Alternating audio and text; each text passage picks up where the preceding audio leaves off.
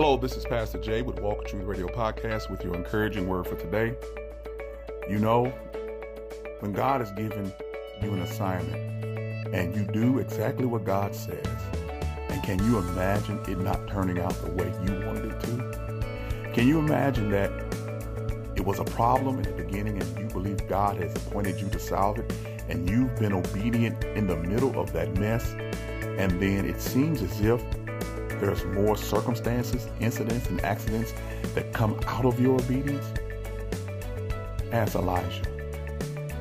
It got so bad with him that he ran away and wanted to sit under a juniper tree because he had did what God told him to do, and it brought more problems upon himself. That's what we do sometimes. We're scared to be obedient to God because we see the pattern of it gets worse before it gets better.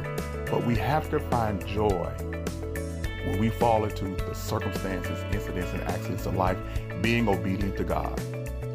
There's a greater good and God's glory that comes from our obedience. There's no reason to run away and hide under the juniper tree because it doesn't look like what we want. What we should do is stand up and look in the scriptures for our hope and our endurance. And we'll see the pattern of God is that his ways are not our ways, his thoughts are not our thoughts, and it's just like God for things to turn out different than what we expected, but it's exactly what he wants. So he will get the glory, and the goodness will fall upon those who will receive what you have done. So get up and go, because God has chosen you, and the circumstances, incidents, and accidents are nothing but a mirage, because the goodness of God comes from your obedience and your faithfulness, and he will get the glory for the good of all who listen.